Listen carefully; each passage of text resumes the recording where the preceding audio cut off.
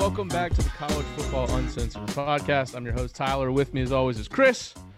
Today, we got a jam-packed show. We're going to talk a little Dan Mullen extension with an interview with Mr. Chris Doering, former Florida Gator. We're going to talk UGA transfer portal and much, much more. Chris, today was almost a really bad Atlanta sports day, but it turned out to be okay. Yeah, thank God. That was concerning. I think like part of me was pretty we really are like a Hawks podcast now. Yeah, 100%. Been watching them all year. I mean, yeah, huge fan, always have been. Hawks, Tennessee Titans, Oregon State Beavers. But yeah, so I thought like when I heard the news, I was pretty upset, obviously because of Julio. And he's, a Bama guy, also played here for about a decade. Just it's like one of the few things the Falcons have ever done right? They trade up for him and it ended up actually working in their favor. Because if you would have asked me if that was going to go well, I think most of us would not have thought it would have gone that well. Right. So I kind of thought that maybe that would be like the sacrificial lamb we were going to have to give as Atlanta fans to get like a win against the Sixers. Yeah. And then it ended up being great for me because like they were up by 20. I was like, just in case, I'm going to throw some money on the Sixers. And didn't realize I actually did it twice and hit them both. Well, it's good. It's always about your gambling. Fast forward back last week, I've been gone for a week now, so I was on vacation. But while I was gone, Atlanta sports gets hit with the Marcell Ozuna news. Oh, yeah. So fantastic signing there. Not only did they sign him, he's probably going to go to jail for a couple of years. They don't get to void his contract. They have to pay the entire thing. Yeah, it's still like I'm saying this purely in jest, but like it's obviously worse, but it's the only one worse than that is when they gave Dan Uggla $75 million. So I just, I feel like we're used to this at this point in Atlanta. Yeah, so setting up to be a very Atlanta week, and the Hawks finally pulled through for us. But this is not an Atlanta podcast. This is a college football podcast. And we're going to lead off with a little Florida Gators talk. We got Dan Mullen extension. He has agreed to an extension with Florida through the 2027 season, and it will pay him annually $7.6 million, making him the third highest paid coach in the SEC behind Mr. Nick Saban and Coach O. I feel like agents are still winning these I guess you could say, arguments with college ADs and presidents. He's got a $12 million buyout if he wants to take another job, or if they want to fire him, but only $2 million that he owes if he takes another job. So I thought it was like always over the barrel. These schools is crazy. I didn't think it was that bad of a deal, and I think it was surprising to me. Like obviously we record on Sundays, and this happened earlier in the week. I guess what it was like midweek, whatever June 1st was, right? So yeah.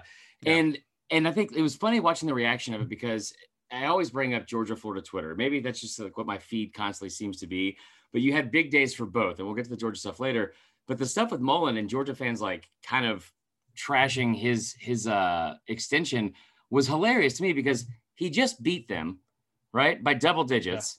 Yeah. He's like the group that thinks this wasn't deserved. It blows my mind, and I don't think it was a power move at all because he was flirting with the NFL. I don't think that's what it was. I think this was just a deserved raise. I don't think he, took them or bent them over the barrel, whatever you said. Like, I think that he's taken them to a New Year's Six Bowl 3 years in a row, his first 3 seasons, right?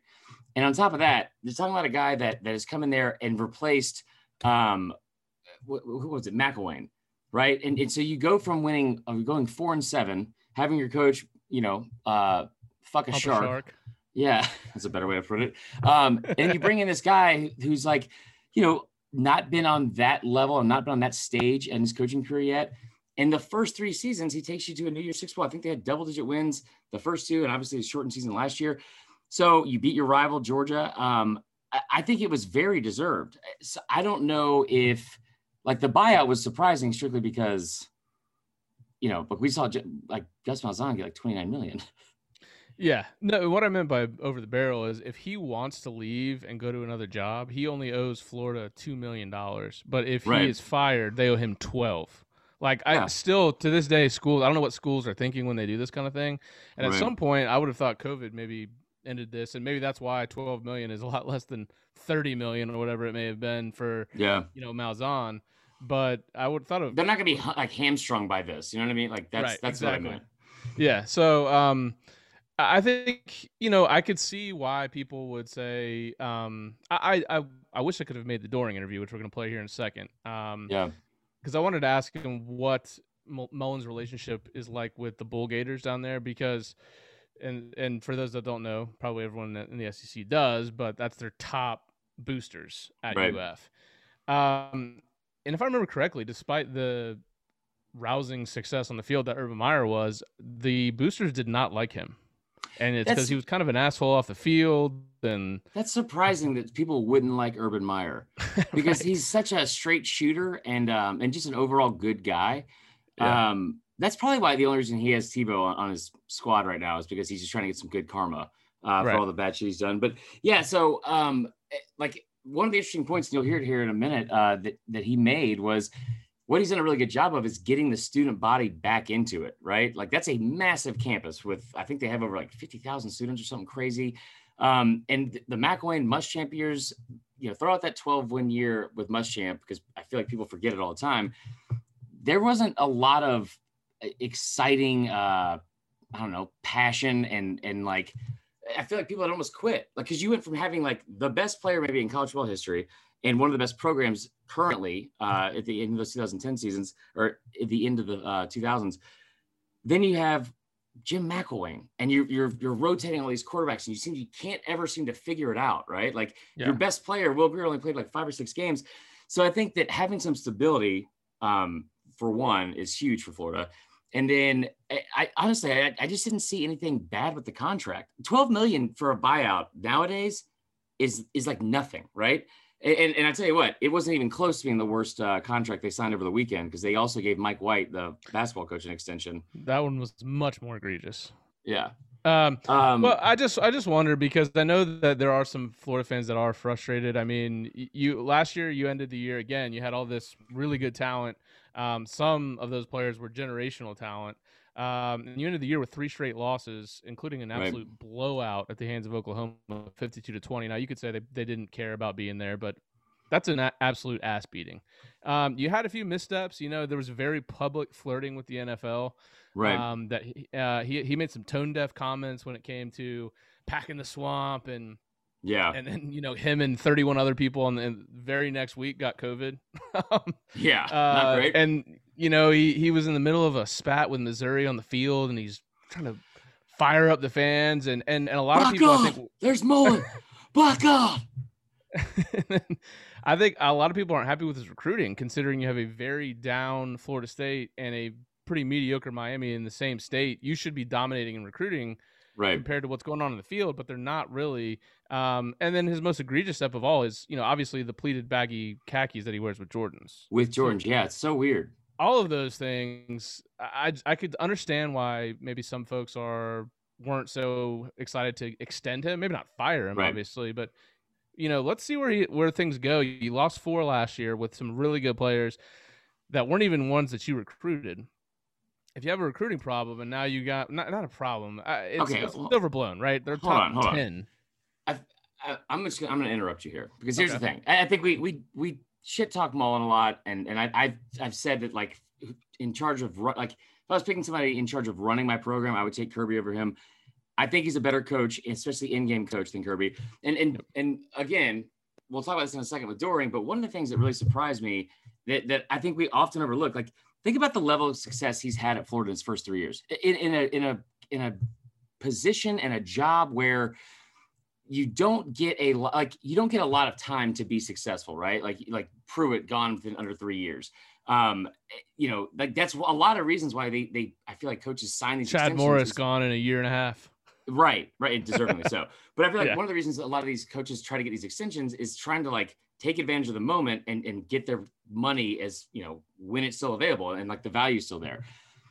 Mullen has done nothing but be successful when pretty much everyone outside of Gainesville didn't think he would be, right? Like, because you look at his record against top 25 and it's abysmal, like throughout his career, because he's in the SEC West at Mississippi State. I think it was like 9-36. Then he goes to Florida, one of the, like, I would call it one of the blue bloods, and definitely in the last 30 years in college football, goes in there in the toughest conference in the country, goes to an SEC championship game this year. Again, going to 3 New Year's Six Bowls in a row is pretty difficult. Kirby didn't do that in his first 3 years at his stop.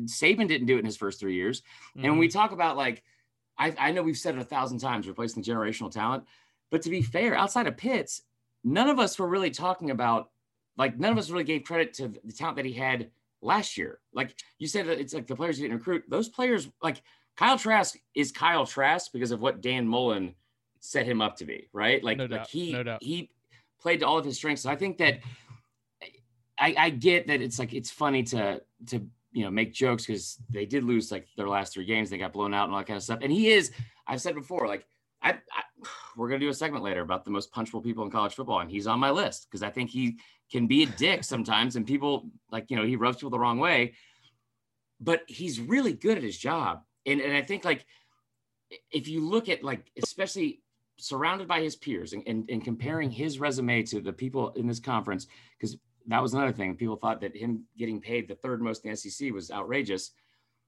Who's been more stable in their time at their respective school, Coach O or Dan Mullen? Take us. I'm not talking about who won a national championship. Who's had a more stable, consistent program at their time at their school? Well, I mean, obviously. Answer the fucking question, Tyler. I don't feel this is interrogation. Yeah, a little bit. Yeah, but okay, that's fair. That they've been more stable, but do you think they can reach the heights that LSU did? I'm not ready to say that yet, but I also didn't think they would win 10 games 2 years in a row. And I think that, like, other people that know more about football than me think he can. So me personally, I wouldn't see it right now. I think he does have some issues recruiting, like you said. And that's also one of the reasons I thought the NFL kind of makes sense for him because, I laughed at it when I first thought about that, but maybe he's perfect for the NFL, like you don't have to recruit. You just get, like, you have all this talent and then you just get to scheme. Like, so I thought it was a good move from Florida. I know a lot of people were kind of negative about it, and I was really surprised by that, but I think it's a great pickup, and you're in a much better position now than where you were. Yeah. Well, I mean, and I think Florida fans could probably say more than anyone, like, be careful what you wish for when you want to, you think you're upgrading coaches, because you're not always going to hire the right guy next time. Right. And they know that more than anybody because they screwed up twice in a row. And so, I think it's fine that they extended him. We'll see. We'll see where it ends up. Real quick. Like, and this is what's so funny about fans too, because it's like, I think Bama fans are bad about this. Bama's going to lose to Tennessee at some point, right? I don't know if Bama fans know that. Like, and when Saban retires, they're obviously going to have a dramatic change and probably fall. You don't just go find another Saban. And like this, you said here, you don't just go find another Mullen or necessarily, right? Or another Urban Meyer. And I think that, like, I think it's a really good move. And it's weird that we don't give credit where credit's due more often as a fan, because what's more enjoyable now if you're a Florida fan? I know that you lost the last 3 games of the year, right? What's more enjoyable now? This or having fucking Trey Burton take you to a 7-5 record when you were like a preseason top 10 team, right? Or John Brantley not living up to expectations, or any of the other all-day quarterbacks. Yep. No, makes sense. Yeah. So anyways, let's go to the Doering interview, and then we'll come back and we'll talk the other team in the SEC East that could be threatening for a title, UGA. All right. We are now joined by a very good friend, first friend in this business, Chris Doering, former Florida great, ruiner of a lot of my childhood years as a Bama fan, and also a TV personality. And you do mortgages. You do a lot of stuff, man. I got a lot going, a lot of irons in the fire. I think it's more an issue of not being able to say no. As you can see, I'm doing this recording with you Sunday night at 7:30 p.m., and I could be doing a lot of other things. So I can't say no even to you. Okay, well, that's kind of fucked up. You had to say it like that, but I appreciate you being here regardless. Of course. No, we wanted to get you on and just get your thoughts pretty briefly on Dan Mullen's new contract and some other stuff about Florida and the state of Florida's athletic department in general. But first and foremost, Mullen gets an extension, 3rd highest paid coach in the SEC. What were your thoughts on that? It wasn't a surprise. I think what was a surprise was all the reports in the offseason about, potentially his interest in going to the NFL, particularly the New York Jets rumor, an idea that the administration was upset with him and some of the way that he acted, and that causing a rift between Scott Strickland and Dan Mullen. All of those things may have some truth to them. But at the end of the day, I think Florida is the best location for Dan Mullen. And Dan Mullen's the best head coach for Florida. The fit has been very mutually beneficial already in 3 seasons, having gone to 3 straight New Year's Six games, taking a 4-7 team immediately to 10 wins the next year. You can see the impact that he has not only on the team and getting them to believe and putting them in positions to be successful, but the way that he's re-engaged the fan base. And you can look at the ranking of it, Chris. You got Saban, you got Coach O, both of which have won national titles. And then you have Coach Mullen, where Florida feels like they can get to that really quickly. So obviously the pressure gets amped up. But I think the thing where I think it makes a lot of sense in terms of the investment is what it does, what he's been able to do to engage the student body. For a while, the students have not really been a part of coming to the Swamp. It hadn't had that atmosphere that it had when I was there. So getting those guys re-engaged is important, not only for the presence that they have now in the stands, but getting them engaged into the program, because today's student is tomorrow's donor. And if you want to keep up with the Joneses with facilities, you got to have those folks that are willing to keep giving money in the near future when they become alums themselves. I feel like that was like a quote I would see on a pamphlet to donate money as an alumni person. That's brilliant. So moving on from that, going into next year, like I'm no offense, I've been pretty low on Florida going into the season just because of the kind of talent they have to replace, and not just, first round picks, but generational type talent at receiver, tight end, or not receiver, but tight end and quarterback, especially. What is a realistic expectation for Florida's offense under Mullen and Emory Jones, and also as the team for the season? Let's go back to something you just said. I mean, you feel bad about them because you're not sure about the quarterback position. You're not sure about some of the skill players. How'd you feel about him when he took over in year number 1? I mean, again, he took that 4-win team. People were down on Felipe Franks. They were down on, the ability of the offensive line to stand up in the SEC. And he took those guys to 10 wins. I think one of the things that Dan Mullen does better than maybe anybody else in the conference is taking strengths of their players, putting them in positions to be successful, and at the same time minimizing some of the weaknesses they have. I think this is a year where Florida's offensive line can be better than what they've been in the first 3 seasons that he's been in Gainesville. The running back position is really talented, and even though you lose Kyle Pitts and Trayvon Grimes and some of the other guys from last year at the receiver spot, you have a lot of talent, a lot of experience at the position too. So you may not know the names necessarily, but I think you'll see guys be really productive in this offense where they feel very comfortable in what they're doing schematically. And I also believe, Emory Jones, I hope he wins the quarterback job, but I think he's going to be pushed. I honestly believe that Anthony Richardson, another highly recruited quarterback from right here in Gainesville, will push him. And I think, if you look around the conference, that's kind of been the theme this offseason: competition at the quarterback position, pushing each other in order for the overall position group and the team to be better. And I think Anthony Richardson will do that for Emory Jones. I hope Emory gets his chance because he's waited around and he's done things kind of the different route that most highly recruited quarterbacks would take if they're not playing right away. But I don't necessarily think it's a foregone conclusion. So, I think it's the first time I've heard that all offseason. So it's surprising, but also I think, anytime we see in the offseason, iron sharpens iron, any kind of competition is good competition. If Emory Jones does win the quarterback job, I feel like, I don't know if he's going to put up Kyle Trask numbers, right? But I feel like you're going to have the entire playbook of Dan Mullen at your disposal because he's got a dual threat quarterback and he does so well with those types of players.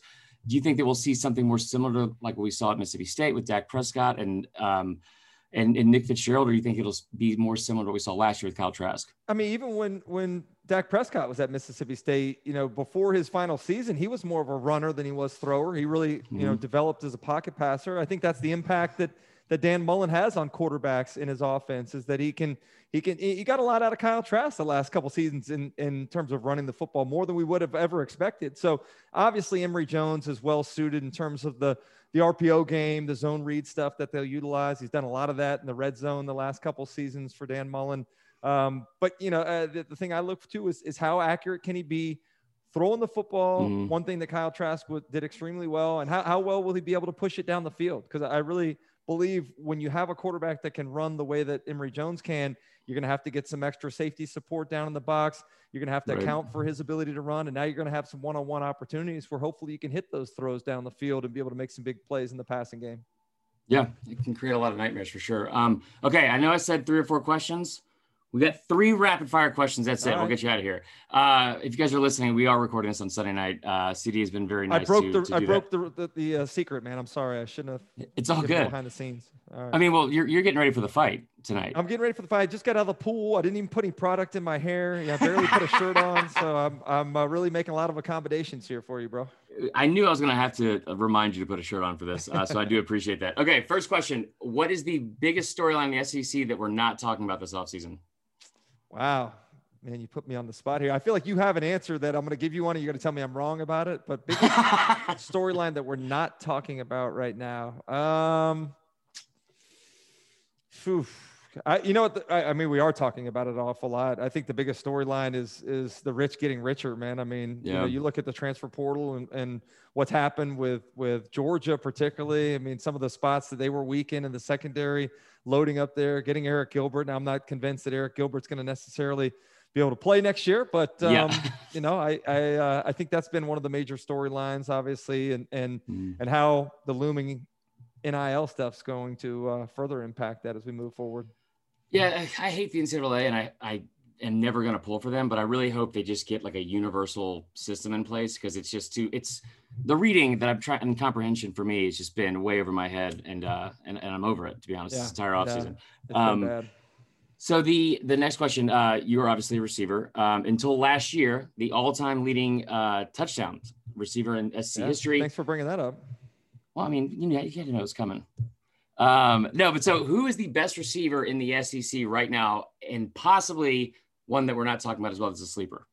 The best, obviously, Traylon Burks, man. I mean, you look at what he did quietly, nonetheless. I mean, I could put him in both those categories: the best receiver in the league, and the guy that we're not talking about enough. I think he fits both of those molds right now, and I think we'll even get to know him much better this year. He's obviously a guy that I believe is first team all SEC as we head into the year. Yeah, he's a stud for sure. All right, last question. And it's the most important question I'm going to ask you. Okay. Who are you pulling for first with Paul and Mayweather? Oh man. It's funny because I think Mayweather's been like the most hated fighter around for a long time, but we're all cheering for Mayweather, right? I mean, I love either of those Pauls to get knocked out. Any one of them would be great. All right. Love that answer. And the follow-up to that is, who's the one person that you would either want to fight, or the most punchable person in all of college football? I'm not going to tell them. You can say names. It's funny because you're asking me personally, because I think there's a lot of people that are punchable in college football. If we look just within our conference, he's my guy, but I think other people outside of Florida would say that Dan Mullen's rather punchable. Yeah, that's fair. And it's funny, you could go from being punchable to not punchable, because Lane Kiffin was like maybe the most punchable guy in college football, and now becomes like one of the most loved guys in the league for sure, and maybe in college football in general. I think a lot of coaches, if we ask them, would probably say behind the scenes that Nick Saban might be the one that they most like to punch. But fair. Golly, outside of see, I had Kiffin at 1 still, just because like, how can you have Kiffin at 1? Just because he's like the smarmy smile. I love Kiffin. I'm just like, it's to say I have Danny Cannell on the list too. I love DK, but I'm saying like there's just something punchable about DK. Not saying I would do it, but like I feel like if we're speaking for the audience, probably so. Dan Wolken obviously also doesn't need to be said. He was number 1 overall. It is funny the hate that is thrown Dan Wolken's way for sure, and then DK loves it though. DK actually thrives off of that, and he knows what he's doing with some of his Twitter comments. So you don't walk into public wearing a turtleneck if you don't have some sort of self-confidence. It's funny. I showed my son. I was like, "You don't remember Danny Cannell showed up wearing a turtleneck on a Saturday on the set?" And he's like, "No." I pulled it up. He goes, "Dude, that actually looks pretty good." So subsequently, and not because of that, but my son, they had prom a couple weeks ago. He and his buddies went full Lonely Island turtleneck and chains. That's beautiful. Yeah, that's dripping with swag. Love it, CD. Listen, go enjoy the fight, and hopefully Mayweather will win. And if you know what round is going to get knocked out, and let me know, because I'm going to put a bet on it for sure. Are you able to bet on it? I was trying to. It's an exhibition, but are there lines available? Okay, first off, let me say this not too loudly since my fiance's in the room. There's a ton of lines available. I'll send you a link, but also Bet Online. They posted today. They had a graphic that was just Logan Paul's face, and then it had prop bets for each body or each part of his face, which would bleed first. It was like plus 800 for his ear, which is pretty good value. Is that what you're going with? You're going for the value play? Yeah, without a doubt. I mean, Mayweather's like, he's not as strong as he used to be. He hasn't knocked out somebody in like what, a decade? Yeah, but here's the thing. Like, you go back and look at some of the best fighters in the world have never been able to even lay a glove on him. And now all of a sudden we think that this guy who just started boxing not too long ago is going to be able to hit Mayweather. No way. I love it. I hope he gets knocked out. And like you said, I've never pulled for Mayweather at least in a long time. And we all are tonight. So anyway, enjoy the fight. We'll talk to you soon. Y'all check out CD on, what is it, SEC Today now? SEC well, you know what? It's SEC this morning, but in the summertime, there's only one show on, and it's ours. So they've rebranded it SEC Today. So that'll continue 5 days a week. We're getting ready to obviously head to Alabama for SEC Media Days coming up, where we'll see you there, and then we'll crank up SEC television stuff too on the network. So it's I feel it's cool because I'm excited about football season, but like you, I also feel like it's a countdown to my summer vacation ending as well. Well, if you have a summer body, you're already ready for that. So I'm actually ready for hoodie weather again, but that's another. No, man, you're getting. Hey, don't hide. Your success here on. You've been telling me how much you've committed and losing already, man. I'm proud of you, and we're going to hold you accountable as we continue on the summer. I appreciate it, dude. I don't know about the accountable thing, but we'll talk soon. All right, buddy. Talk to you soon, Chris. See you, bud. All right, and that was Chris Marler and Chris Doering talking a little UF. Wish I could have made the interview, but family and shit. Wasn't able to make it. So I appreciate you. That was fun. Thanks to Doring for coming on. Yeah, that was awesome. I know it was a very short interview, but like there was a couple of interesting things that I thought he brought up and I thought were good points that we kind of overlook, and especially people that are close to the program that probably have a little bit more insight than we do. So yeah, it was good. I was glad he had to come on. But like you said, let's move on to the other big news of the week, which was Portal Combat once again. Yeah, Portal Combat, which is becoming an overused term now for some people.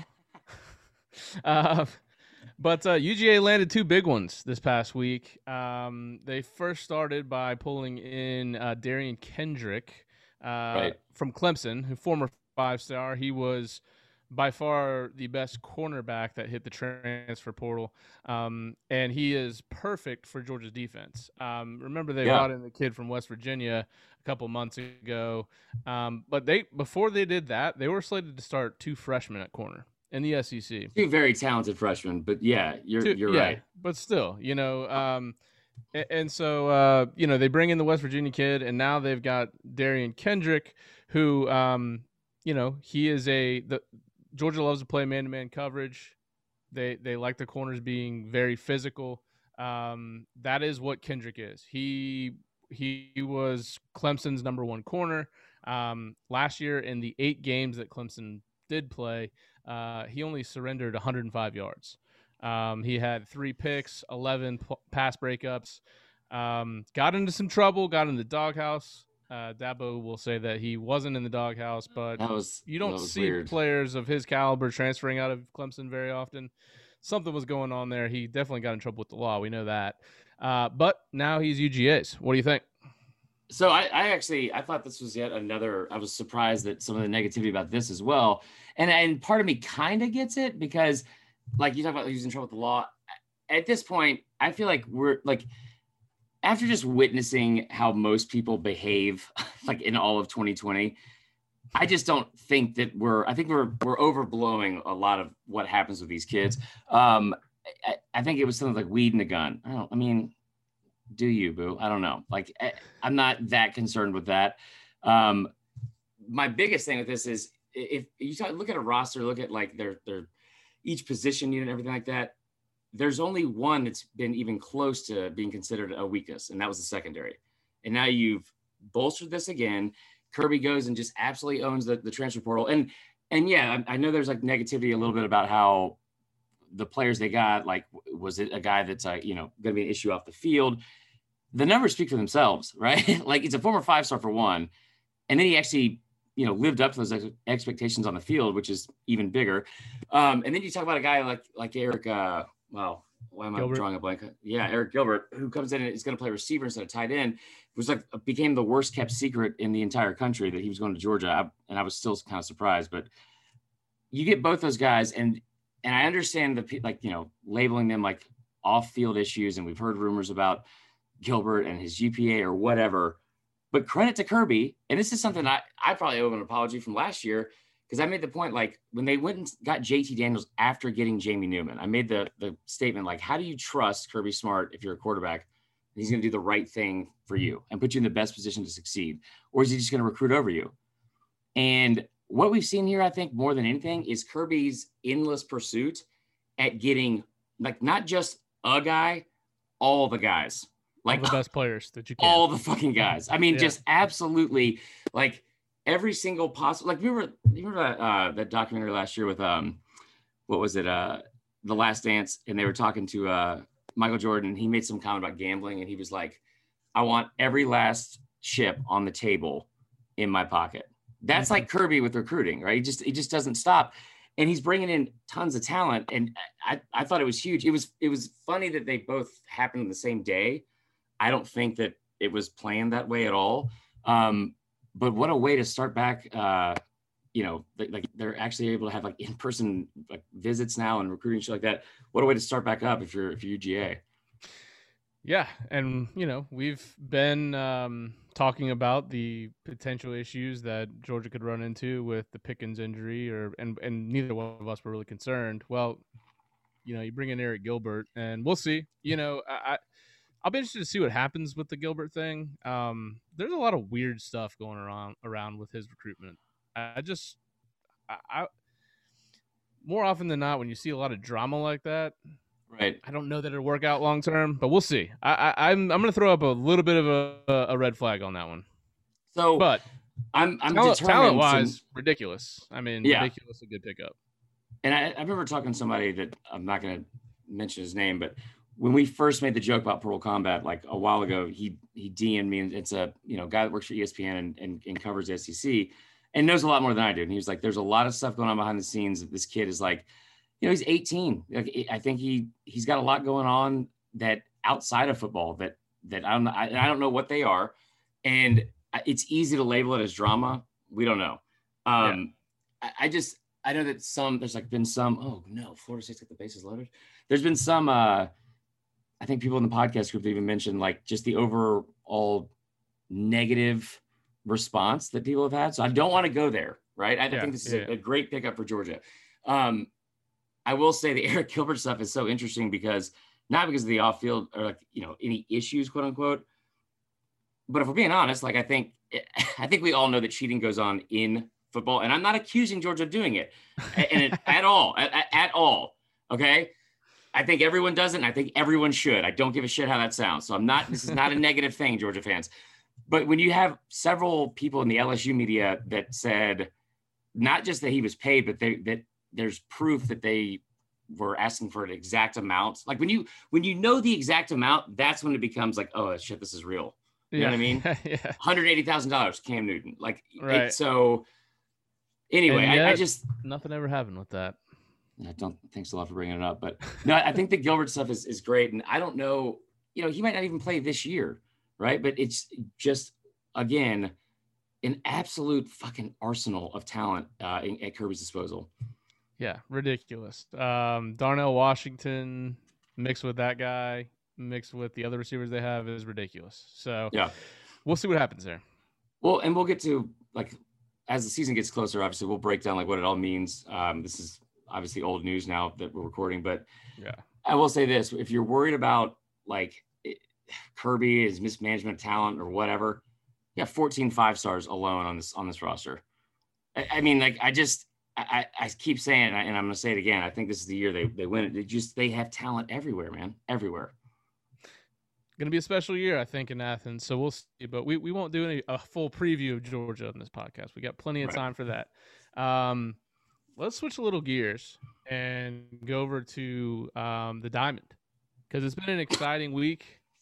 These transitions you're making are so professional. you know, let's go from one ball to a different kind of ball, a round ball. talk a little baseball here. Hopefully we can knock it out of the park. Yeah, I should have let you do it. So anyways, been a fantastic week when it comes to not only college baseball, but college softball. It's probably been even more fun to watch. Yeah. Neither one of our teams did very well in the regionals. Florida State lost today to Southern Miss and is now out. Alabama lost to who? I don't know, La Tech or something like that. Yeah. But the regional, our teams are real quick right now in softball for they are. A chance to get the championship. Yeah, and I don't want to sound like, I don't know that much about softball. I'm sure Patrick Murphy knows more than I do, but I mean, I don't want to be the run the damn ball guy, but I don't know. Why is Montana Fouts not pitching right now? Wait, is this the first time you've ever heard of Montana Fouts? Was this week? No. First off, I had a tweet about softball go like pretty viral, not viral, but it was pretty good a couple weeks ago. So don't start with me. We're not going to talk about that necessarily, but I thought when you brought up the baseball stuff, as soon as they announced that Bama was going to Louisiana Tech, I was like, oh shit. I'm 35 and I know Bama's won all these championships. I have personally never seen Alabama beat Louisiana Tech in anything. They used to lose to them in women's basketball in the 90s. I've been at both times in like 97 and 99 when Tim Rattay and Louisiana Tech beat Bama once on homecoming and once in Birmingham. I don't like Louisiana Tech owns Alabama. Just print the shirts. The Tim Rattay callback is one that I think people will be pleased with. There's been some exciting stuff. I personally watched Florida State play in Ole Miss's stadium. That's an incredible atmosphere when Ole Miss is playing, obviously. You got What's been your favorite part of like the whole the Tennessee walk-off? Yeah. That just display of absolute I don't even know what to call it on that grand slam was incredible. It took him 15 seconds just to get to first base. Okay, so like, and all jokes aside, I know that like our podcast is rarely serious, but I was thinking about this on Friday, and like the college baseball tournament, College World Series is always fun. The whole setup, it does take a while. It's 64 teams. You're in this double elimination regional tournament, all that kind of stuff. So, and like for me, it's hard for me to keep up with college baseball because it's just, I remember playing it's just so many damn games. Yeah, and the game kind of it's not as fun when they don't use the metal bats they used to. When they used to score like 35 runs, it's like a -5 fucking red line, just like just a complete liability to the health of players on the field. But my God, was that fun? Yeah. So I was thinking about this the other day, and I was honestly like blown away. The more like just continuously blown away every time I see SEC baseball, because we always talk about how big and passionate SEC football is and the fans are and all that kind of stuff. But SEC baseball is on such another level than any of the other conferences and their peers. And I'm not just saying it to be an SEC homer. I'm really not. These stadiums that are like as good as minor league baseball facilities, right? And sometimes better. Yeah. But these incredible stadiums that seat like 11,000 and they sell them out, like not just at one place, everywhere. Arkansas, Mississippi State, like LSU. There's all these different atmospheres. Ole Miss is like incredible. Like the stuff at Swayze, like you talk about out in right field when you like as soon as somebody hits a bomb, you have like the beer showers and shit. Yeah. It's just so much fun. And it made me realize LSU's probably got the best in the country. What? LSU, their atmosphere. Do they? For baseball? Oh yeah. It's incredible. Oh. Yeah. We played them 2 years ago in Super Regional. Yeah, Mike Martin was down there, and the people that went to that game said the atmosphere is absolutely incredible, like nothing they've ever witnessed before. So, but I think like it was cool to see it, and I think it's because we've been deprived of sports for so long, just with the pandemic and everything. But it was really cool, and I had just like this very sentimental moment on Friday because, again, I used to hate this type of guy that's like just pulls for the SEC, right? But on Friday night, the following things happened in this league. Okay. You had nine teams go to the NCAA regionals, which is more than the other conference, right? Tim Elko from, right. Yeah. Tim Elko. Cause I said Mike the other day from Ole Miss. He's playing on one ACL. He has a torn ACL and he's been playing with it since like May 1st. Yeah. He hit 2 bombs in the same game in the SEC baseball tournament. He's still playing. I don't know how. and like I think I hit one home run my entire college career, and I had good knees the entire 3 years. This asshole did it in one game with one leg. He hits a grand slam on Friday night. Place goes nuts. The scene just looks amazing. Then you look at Tennessee. This kid, Drew Gilbert, they're playing Wright State, right? And so I was looking at some of the numbers for a graphic we did, and like there's so much tradition in this conference. And surprisingly, Tennessee has the second fewest trips to the NCAA tournament of any school in the SEC. They've only gone 11 times, right? Which is really surprising to me because they're pretty good at almost everything. For them, and I'm not a Tennessee fan, to look at like the fans in Knoxville and see them like travel to Birmingham the week before for the SEC tournament in just droves and finally get to be excited about something again, because football's been so difficult and they keep kind of coming up short of expectations on basketball. But to see that fan base get like rewarded with hosting a regional, having one of the best teams in the country, and like it's been so much fun to watch. And then you have the first game and they're losing to Wright State somehow, right? And they're down 3 runs in the 9th inning, and this fucking kid, Drew Gilbert, hits an absolute bomb. And like I mean, the pimp job of the century. Like you said, it was 15 seconds?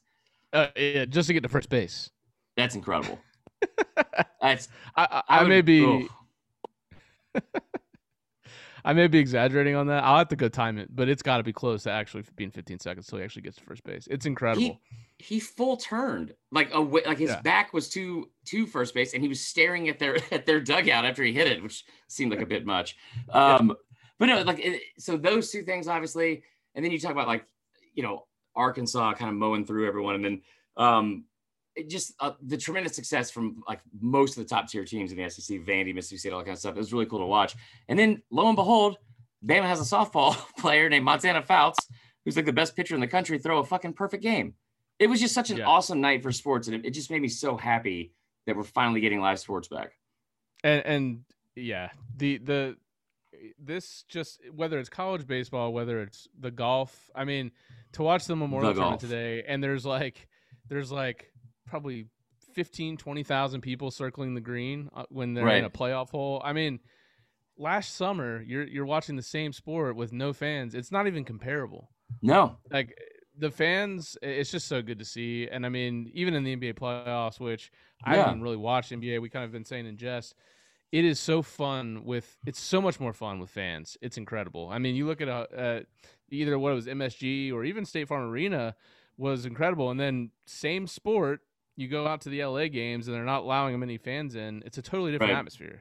Well, and I think also sometimes we forget, like, because football is so blown up, right? Like, and there's so much money to be made from it. And it's like, I know it's not professional, but it's so close, right? And they get way more preferential treatment than any other sport in the NCAA. And I said this the other day, and I think it just rings true more and more that I've watched like the baseball and softball playoffs. I think these are the two sports, or I guess softball is like the one sport I think the NCAA doesn't fuck up, right?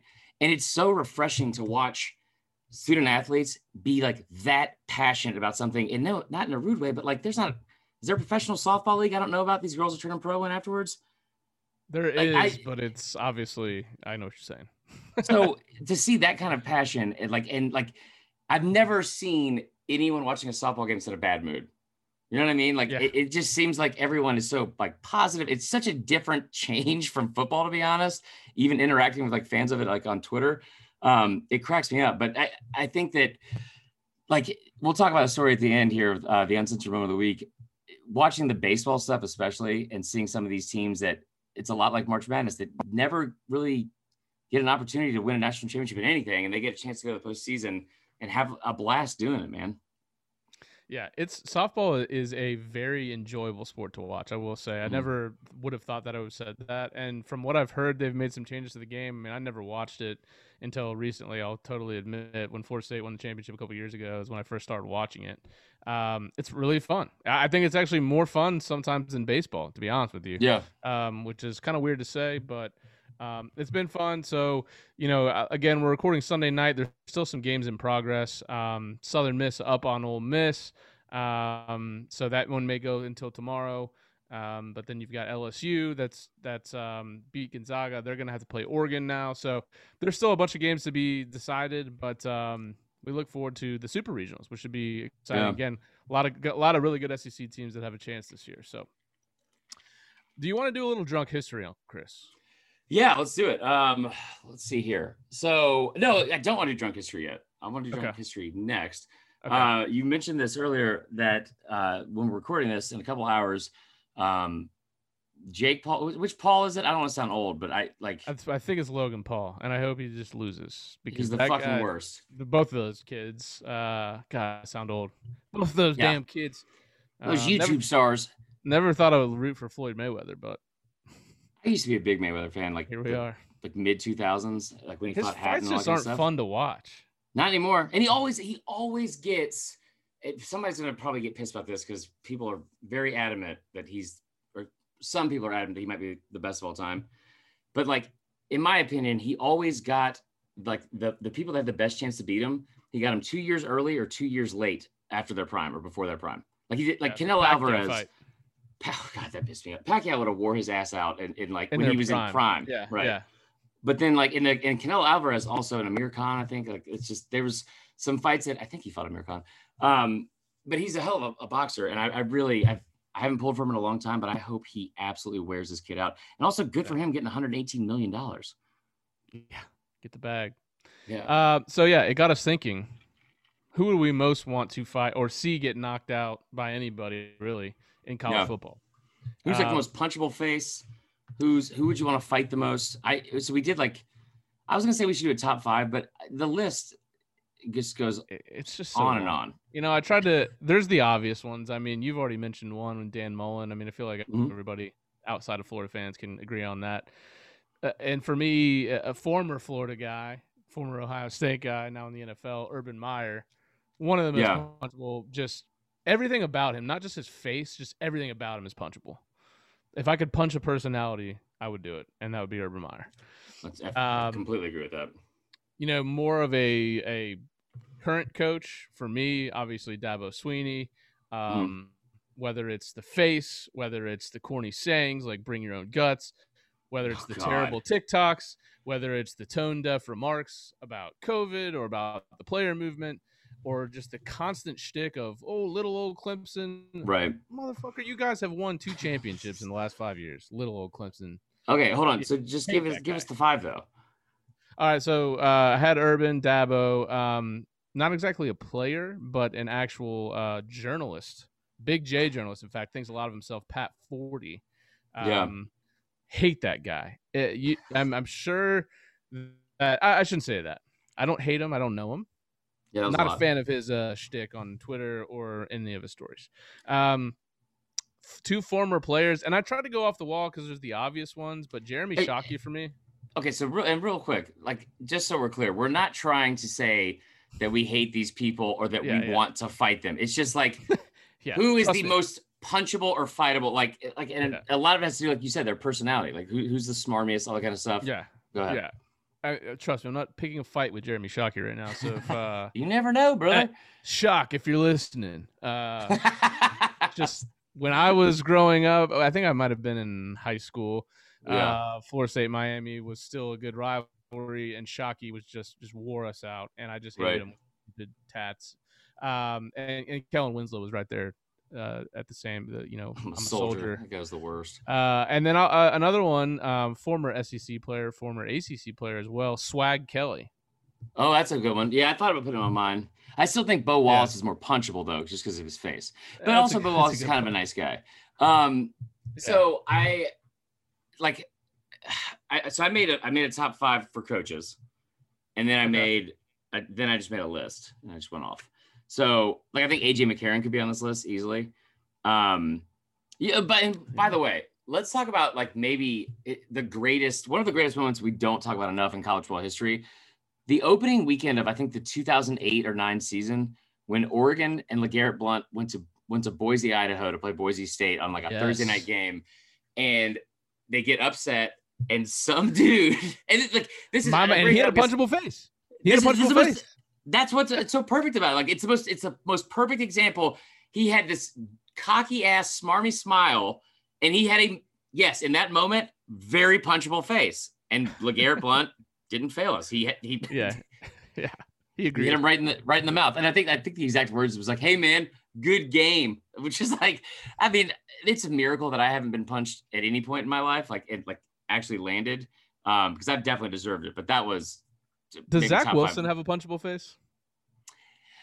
No, I would feel bad if you punched Zach Wilson. Like if Zach Wilson played, but he still has a punchable face. I feel if he played like lacrosse, like if Zach Wilson ever came out and was like, I'll tell you what, if Zach Wilson was a student at Ole Miss, yeah. Like if he was driving his dad's Tahoe and dressed up in fucking Easter pastels from Vineyard Vines all the time, yeah, then absolutely. But I think like, can you punch a Mormon legally? Like I don't even. I'm not trying to get into a fight with like if I fight someone, I want it to be like one person. I'm not trying to fight an entire like fleet of like sister wives, you know. So by the way, speaking of another sport that like the NBA that I don't watch any of in the regular season, but playoffs are awesome. Hockey. Watching the Islanders Bruins game last night. They I don't know if you've seen like Taylor Lewan from the Titans like slamming beers at Preds games. Right. So they go to Zach Wilson at the Islanders game. And it was just perfect because they cut to him. He's going crazy, and then the O lineman in front of him chugs the beer. That's fair. But yeah, I don't know. Kind of a punchable face, but yeah. So here's my list. I got like for coaches. Chip Kelly, I had him at 5. Dan Mullen at 4. Dabo at 3.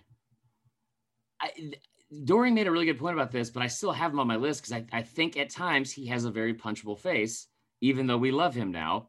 Lane Kiffin. Yeah. Yes and no.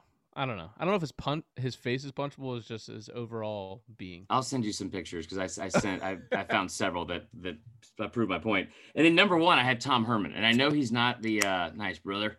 He's not currently a head coach because he's the worst. But more than anyone, I think he is.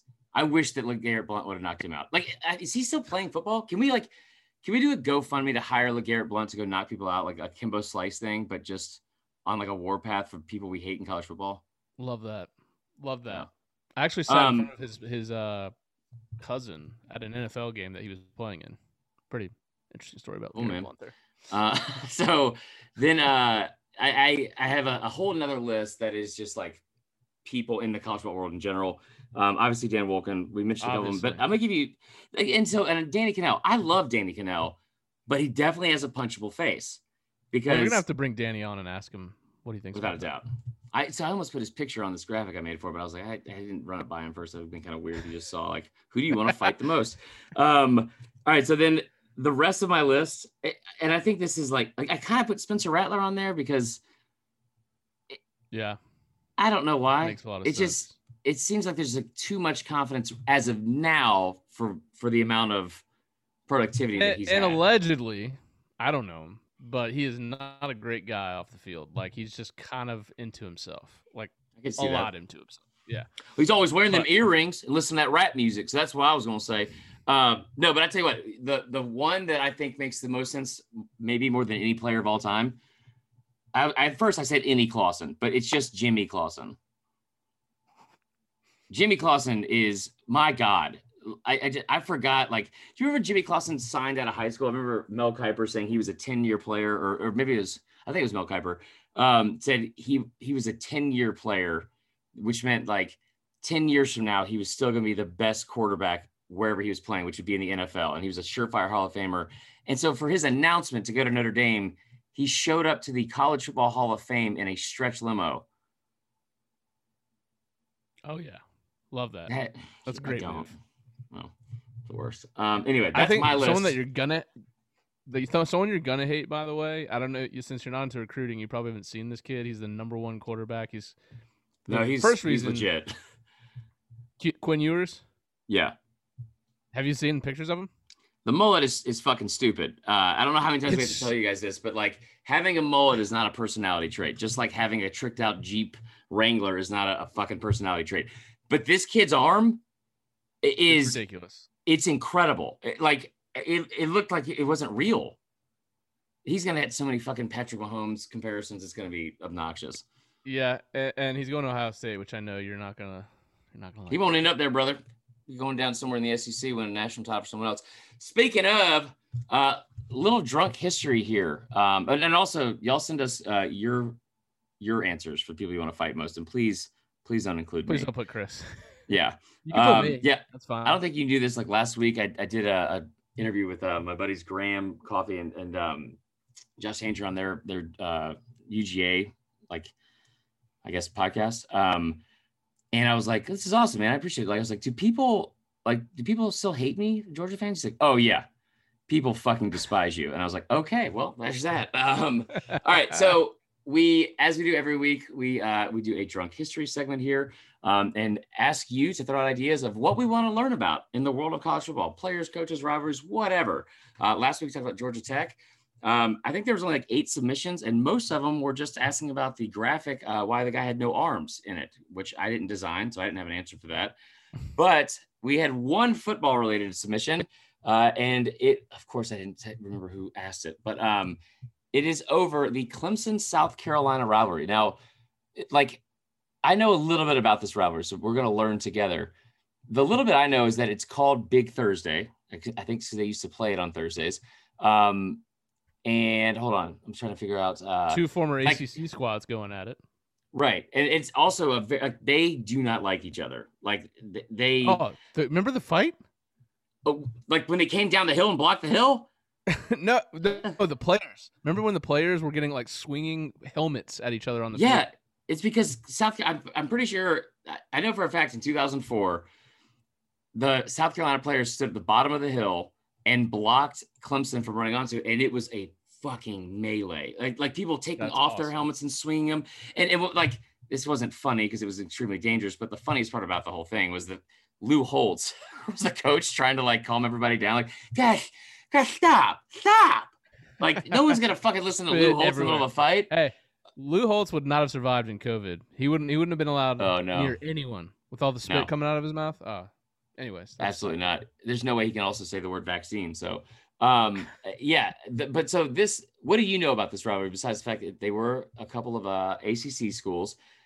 I've never really thought of it as a big rivalry, honestly. I hope that whatever you're about to tell me is wrong. I mean, I know that they are rivals. They play each other on rivalry weekend. But when I think about the best rivalries in college football, I wouldn't even probably include them in a top 10. Okay, so I think it's definitely, it doesn't matter as much, right? Like even like because neither one of them have ever been really good at the same time. You can talk about the early 2010s, like 2013, 2012, when you had a couple of those Taj Boyd teams and then like the Spurrier Clowney teams. I'm trying to go through it right now to see like where the series all time is 71, 42 and 4, and Clemson has the upper hand there.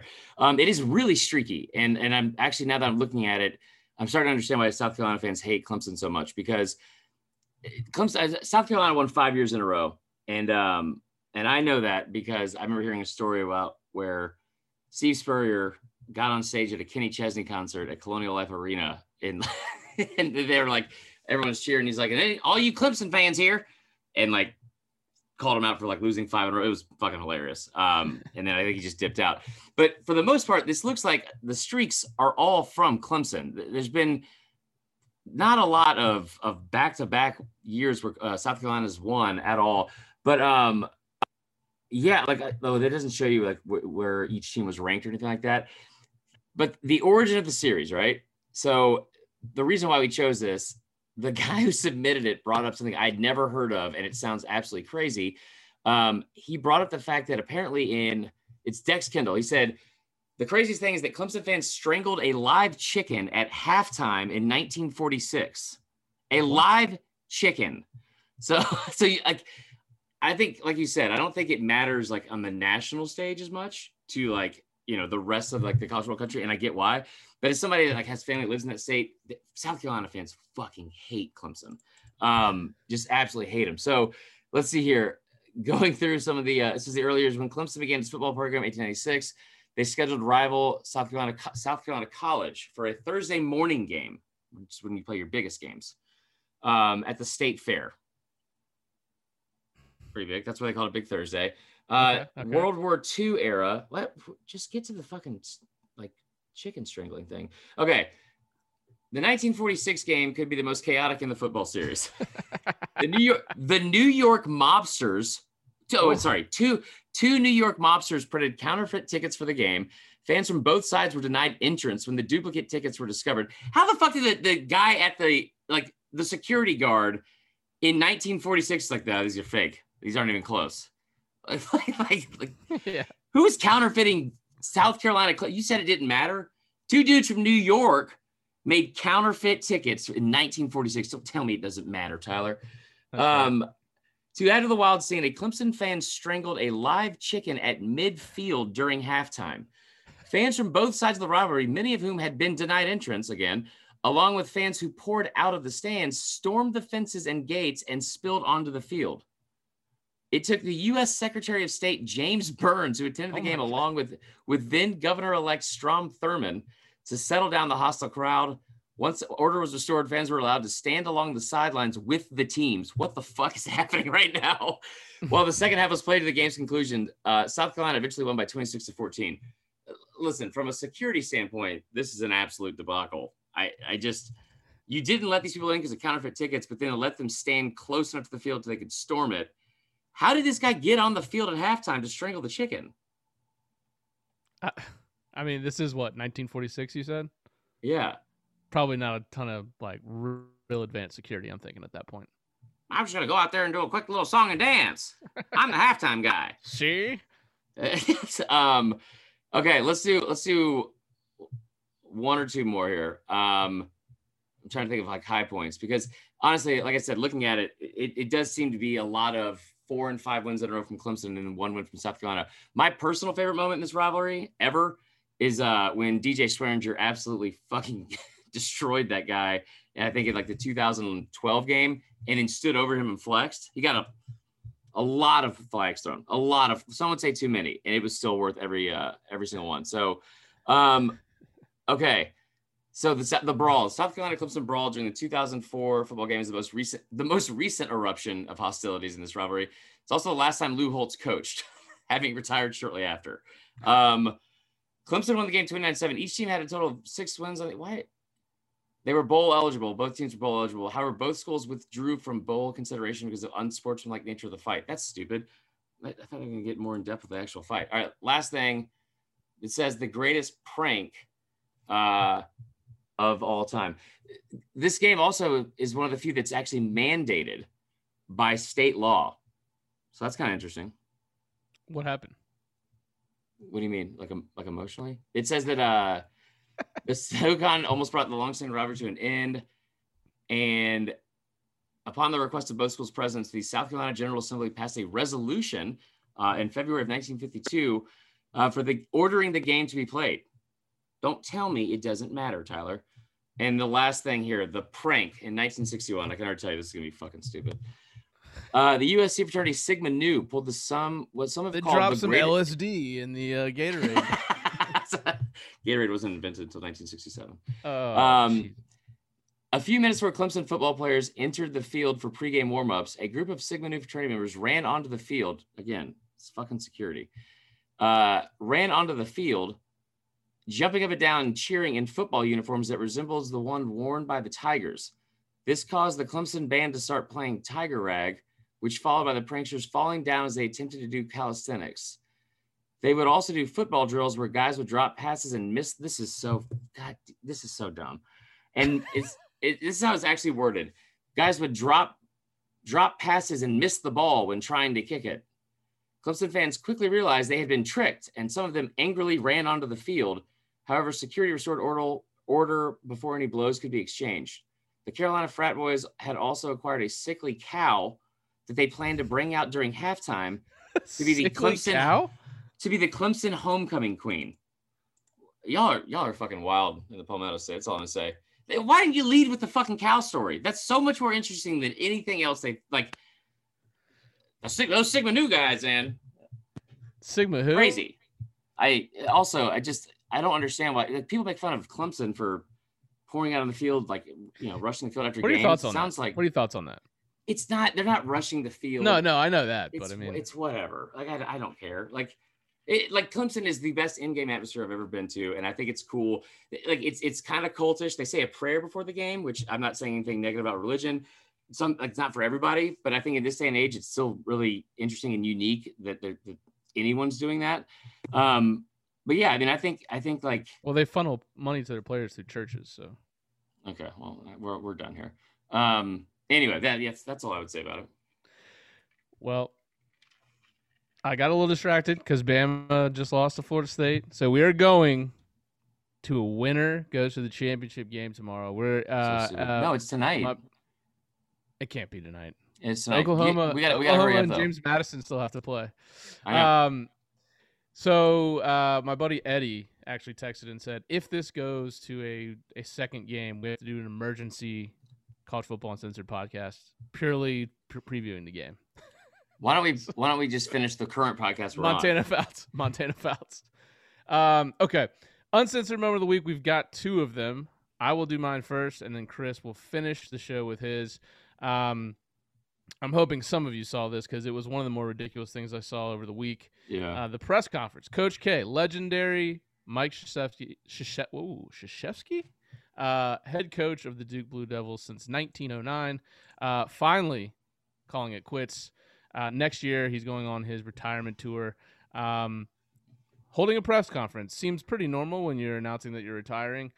Yeah. Came out to Cascadas every time we touch, which I get it. They do that at basketball games, which is one of the worst traditions I've ever heard of. Ever.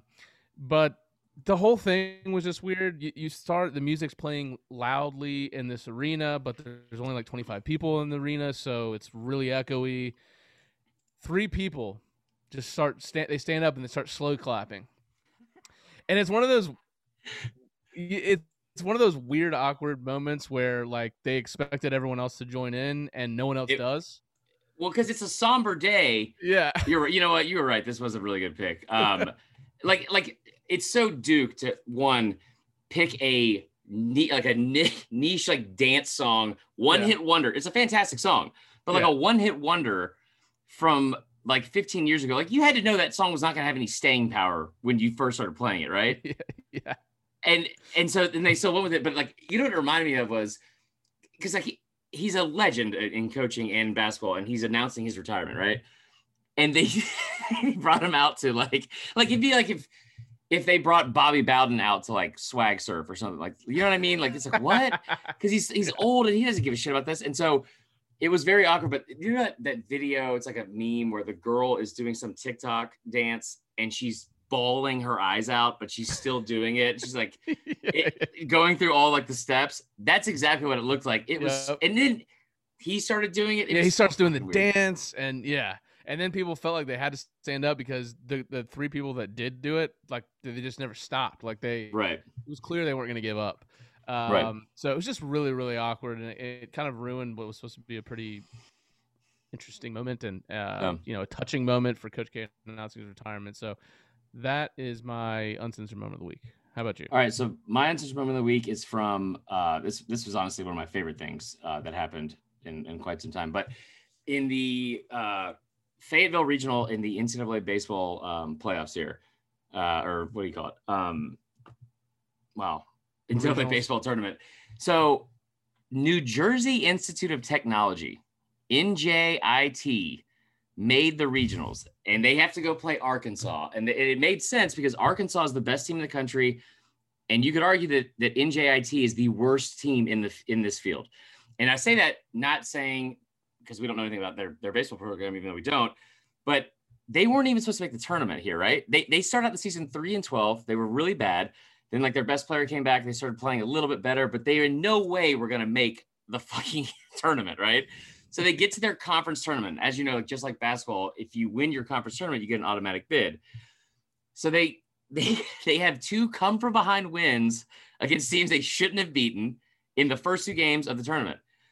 Then the rest of the tournament gets canceled because of bad weather. So they were like, well, they technically won because they're the only team that hadn't gotten beat. So their conference sends NJIT to the fucking NCAA tournament. And like, I love that they didn't take this too seriously, because whoever's handling their social media, first off, is incredible. But they got to Fayetteville, and this happened last night, and people were tweeting about it. That, and I thought it was a joke. It was a screenshot of a text, and Bunky Perkins retweeted and said, "I'm in the hog pen right now," which is like the fans are in the left field or out in left field, like in the bleachers, basically at Baum Stadium. Can confirm that the entire NJIT baseball team just showed up and is just drinking beers with the fans. Like, the thing about this, like I remember one time going to Hooters at a trip to Valdosta for baseball and being like scared shitless that our coach is going to walk in because he's like, "You're only going to these 2 places." No coaches allow this stuff to happen, right? Like you got curfew, you got to get back. Like, we got to focus. Like, I'm so glad that this coach didn't take, like, we got a chance to win this thing. No, you don't. No, you don't. Go have fun, man. Go in, like, they went to a barbecue spot. They went all over, and they became instantly like everyone's favorite team in the country because they were drinking with the fucking fans after their game. And then they were like shit talking the rest of anyone that was like, because I think a few people were like, "Obviously you guys aren't cut out for the postseason play." And they're like, "Well, we just won 12-2 earlier today, sir. We're going to go enjoy ourselves." I thought it was incredible. It was incredible. It's a great story. Baseball in the Northeast is interesting because they can play like 4 months out of the year. I don't know if you ever, like, getting ready for a season up there, you have to do, like, because you'll play simulated games and scrimmages and shit like that, like, you know, you do in any sport, but you'll have to do entire like simulations and like scrimmages in a batting cage indoors, and hitting off a guy throwing like 90, it looks like 100 because it's the fucking worst. Yeah, they say that's why Mike Trout fell as far as he did in the draft, is because he's from New Jersey and like he played half the amount of time, if not less, than everyone else in the draft. So good for those kids. Glad they enjoyed themselves. And that's gonna be another episode of the Uncensored College Football. Why'd you say the fucking name wrong? We'll see you next week, guys. Football Uncensored.